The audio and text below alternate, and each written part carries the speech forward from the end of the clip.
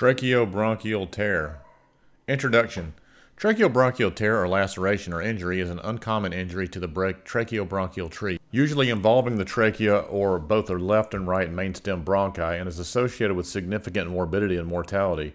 Almost 80% of the tracheobronchial injuries and blunt trauma are expected to cause death due to on the site or during transport to the hospital given multiple severe associated injuries. However, outcomes appear to be improving following better pre-hospital management.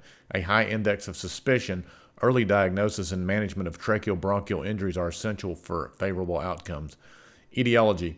The trachea is a relatively elastic structure made of about 16 to 20 cartilaginous rings and are positioned and protected given its vicinity to the sternum, ribcage, and vertebral column.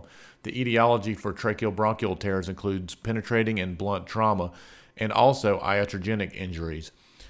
Motor vehicle collisions represent more than half of the cases of penetrating and blunt traumas causing tracheobronchial injury. Penetrating traumas are most likely to cause a tracheobronchial tear than blunt trauma, and gunshot wounds are more common penetrating injuries than stab wounds. Blunt injuries are the less likely cause for tracheobronchial tear, though the mortality is higher when compared with penetrating trauma.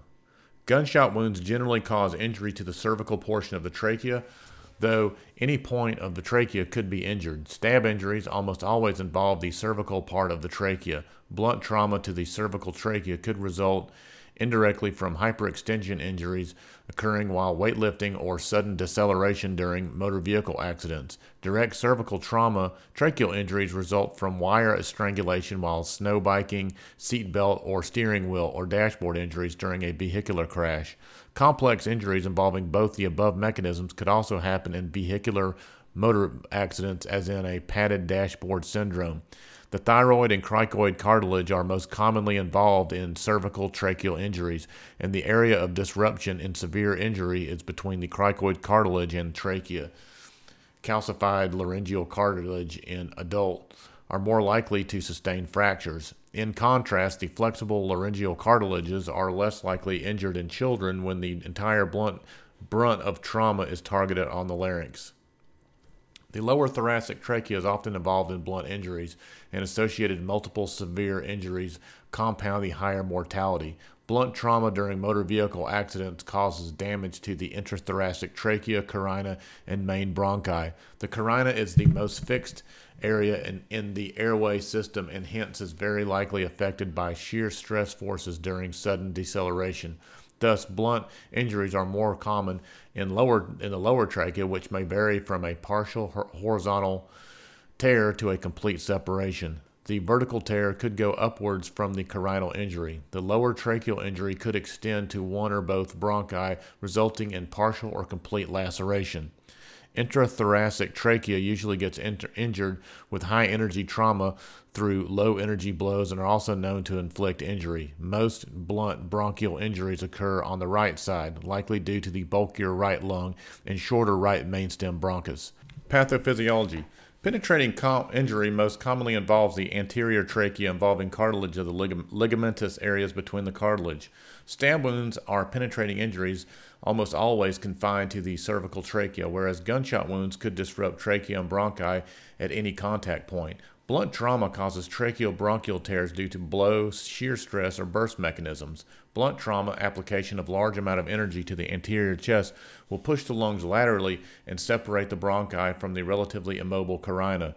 Carina is the most fixed part of the airway system in the chest and hence has the increased propensity to be inflicted by shear forces resulting from sudden deceleration. The sudden rise in airway pressure against closed glottis after a crush injury will result in the rupture of the airway whenever the pressure exceeds tissue elasticity. History and physical. Though the location of the airway tear will determine the presenting symptoms and signs and also the optimal modality for identification, many patients with nonspecific symptoms irrespective of the site of injury.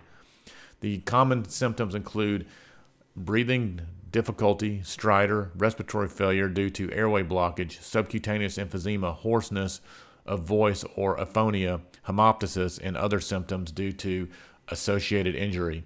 The most common presenting sign in tracheobronchial injury includes subcutaneous emphysema, 35 to 85%, and pneumothorax, 20 to 50%.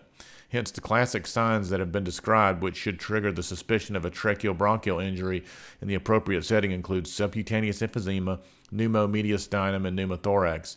Damage to the proximal structures, including thoracic trachea and large bronchi, presents with the pneumomediastinum with subcutaneous air, whereas more distal injury will result in pneumothorax and subcutaneous air. A raspy mediastinal crunch, synchronizing with a heartbeat, could be heard in mediastinal emphysema. Persistent air leak or non-resolving pneumothorax after intercostal tube insertion should raise the suspicion of tracheobronchial tear in a trauma setting.